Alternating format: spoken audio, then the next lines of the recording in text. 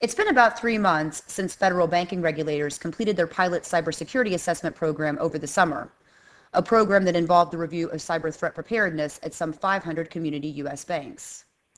Now the FFIEC has come out to say banks can expect the issuance of updated and perhaps new guidance that specifically addresses cybersecurity gaps discovered during those assessments, and has encouraged all U.S. institutions to take action now to ensure they are staying ahead of emerging cyber attacks by getting involved in industry information sharing forums and routinely discussing risks during their internal board meetings and staff meetings. Amy McHugh, an attorney and former FDIC IT examination analyst who now works as a banking consultant for Clifton Larson Allen, says most U.S. banks have been bracing for new guidance related to cyber risks. Those that haven't, however, will have to get up to speed quickly, as the FFIEC is likely to address cyber risk gaps sooner rather than later. Here, Amy explains what she sees as being the key takeaways from the FFIEC's recommendations and what she thinks we might see next. Hi, I'm Tracy Kitten with Information Security Media Group. So, Amy, the FFIEC was rather thorough in its summary of general observations that it collected during the pilot exams conducted this summer. The FFIEC notes everything from the need to monitor networks and test disaster recovery plans to the need to enhance internal and external information sharing. What points stood out to you?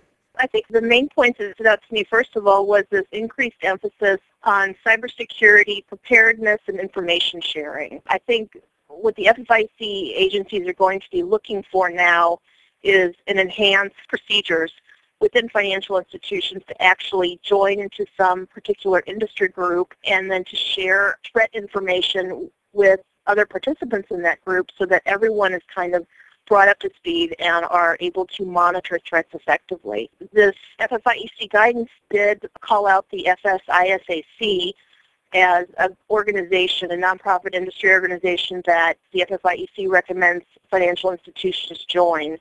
And I definitely agree with that. I have been recommending to financial institutions that I've gone to within the last year to think about joining this organization so that they can participate not only in information sharing, but there are also annual incident response tests that they can also participate in that will help them to kind of fully more flesh out their incident response plan. And it's also for banks, I think it's for banks under $1 billion, it's pretty cost effective. I think it's only $250 a year. So I think it's something that banks, credit unions, et cetera, particularly community institutions, should look into. Amy, what do you think is missing from the FFIEC's observations? Well, I think, and again, it is only a few months out, I think, more detailed, more targeted recommendations and actual formal guidance for institutions on how to address this enhanced cybersecurity requirements. Again, in the FFIEC statement, it did state that this document should not be construed as guidance, and then it directs institutions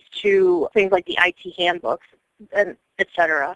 So I think that in the future, possibly next year, I would think that the FFIEC agencies will take what is existing, the existing guidance that is out there, and kind of modify it, update it, bring it more up to speed in order to address the enhanced cybersecurity threats and the results from this past year's assessment. So during this pilot program that was conducted over the summer, what areas do you think raised the most red flags for examiners? The areas I think that raised the most red flags would be board and C-level participation in and awareness of overall cybersecurity threats to their institutions, and also, again, the threat information sharing and participation in industry groups.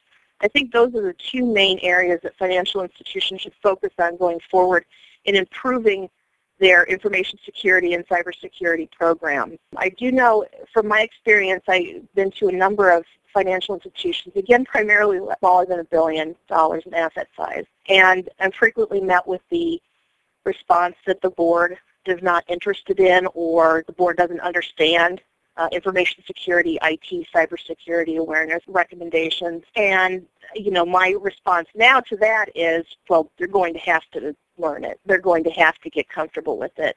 I do believe that there should be some kind of an internal resource or resource from an external party that can maybe help the board, educate the board, come in and kind of bring them up to speed, because I believe this is going to be an area of emphasis going forward.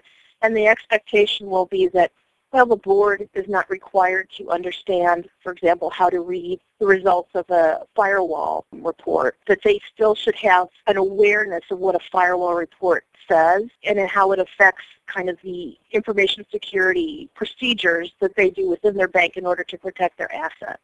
So I do believe that this will be an ongoing increase in responsibilities for the board. I'm not quite sure exactly in what form an examination will use to gauge how involved and educated the board is. We'll probably start out by looking at the quality and frequency of cybersecurity, information security reports going to the board, maybe participation on the board of someone from within the bank, an information security officer, or an external, maybe a third party coming in to sit in on board meetings, maybe monthly, just to at least have some kind of discussion about current threats and perform some information security training. Amy, you and I spoke over the summer shortly after this pilot program was announced by the FFIEC. What have you heard from the clients that have undergone these exams that work with your organizations, and have some of the things that you've heard from your clients or the company's clients, do they jibe with what we think we might expect to see from the FFIEC in the future? Yes, I think so. I was able to review the cybersecurity request list for those institutions that were clients that did go through this examination process this summer. I took a look at the request list that they had, and it was very similar to a typical IT examination request list, although it did specifically target, for example, external dependency management, meaning who has access into your internal network, all the areas that another party or entity can enter your internal network. And then also, again, threat intelligence and collaboration, meaning kind of what are you doing as a financial institution to maintain your own awareness of threat situations in the industry. And this was a pilot program. This assessment results did not in any way affect the institution's IT rating at all. I think the clients thought that it was a good kind of a run-through to help them gain awareness as to what the agencies may be looking for in the future, and also prepare them for maybe refining their information security programs to more match what these elements of this pilot assessment program were. I do know that a number of banks have joined, that I've talked to, have joined the FSISAC, and they really like it. They think it's a very valuable resource. A lot of them didn't even realize it was there, that it existed. So I think this is a great awareness tool, this new cybersecurity awareness, these results and these reports for financial institutions to actually get an idea of what is out there to help them. That's a good point you make, Amy, because I think we oftentimes in this industry make assumptions that community banks know about groups like the FSISAC or some of these emerging cybersecurity risks, but information sharing is a challenge. Do you think that information sharing, or the lack thereof, is what spurred the FFIEC to initiate this pilot program in the first place? I think it's a large part of it because at least what I have experienced in the banks that I have visited, they're kind of insular in the sense that they don't really share a lot of information with their peers. They don't really realize what resources are out there for them. They kind of feel like they have to do it all themselves. So I think that this is a good move on the agency's part to just kind of help those institutions know that there are other resources that you can use. You do not have to do this all yourself. And I think it will help reduce some pressure on the institutions and make them more comfortable with sharing this information, talking to their peers, and also talking to the regulators who, they're also there to help you as well. So Amy, you mentioned that we might see some updates to existing guidance sometime in 2015. When do you think we might expect to see some of this? Could it be in the first quarter, the second quarter, or the end of the year? I don't want to make a guess as to when this would come out. I would think that there may be some initial guidance maybe that comes out in the first quarter of the year, kind of saying maybe, down the road within a year, these might be the expectations that we have for you. These may be the expectations that, your board needs to be up to speed on the different aspects of your information security program and cybersecurity awareness. But I don't foresee any major changes within the next year, any major requirements, especially those that might affect the examination process and those elements that goes into determining an IT exam rating. But I would say that I would recommend that financial institutions review this FFIEC, the cybersecurity findings, and start now. Start implementing some of these recommendations into their current program so that when you do have an examination, the next round of examinations, they will see the progress that you're making. And that can only help the regulators, impressions of the bank, of the credit union, financial institution, and will help them to kind of see how these additional guidelines, when they are made formal, how they're going to play out in real life. So Amy, in addition to looking at some of these recommendations and perhaps implementing some of these things that the FFIEC has noted in this preliminary report, if you will, what else should banks be doing? Should they be aligning their budgets? Should they be making plans to hire more IT and cybersecurity staff? Well, I think they should be initially just kind of looking at what they have currently.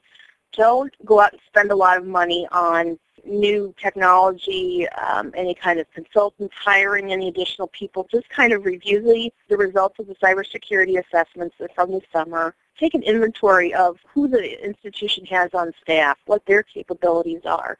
Maybe invest in additional training for those people who are currently on staff, and see kind of where the gaps may be as compared between the assessment guidance and then also the current state of staff knowledge and background. I would say start there. Don't go out and spend a lot of money on anything new right now. I would recommend, too, that they think about identifying someone, it can be internal or external, who would be able to come in and start talking to the board. Maybe doing some just general information security program training, cybersecurity awareness training, maybe coming in quarterly, just to kind of start bringing the board up to speed so that they can do that more gradually instead of having a drop-dead date where the board is going to have to be knowledgeable about all of this information by X date. Start now. Start thinking about who you can bring to your board meetings. Start thinking about board training and kind of get that in motion now. Also, I would say join industry groups like the FSISAC, peer groups in your local area, American Bankers, your state bankers organizations. Start joining those. Those are obviously going to be ramping up with cybersecurity awareness information. So I think those are really good places to start where you don't have to spend a lot of money up front. Amy, thanks again for your time today. This has been extremely helpful. Thank you. Again, we've just heard from Amy McHugh of Clifton Larson Allen. For Information Security Media Group, I'm Tracy Kitten.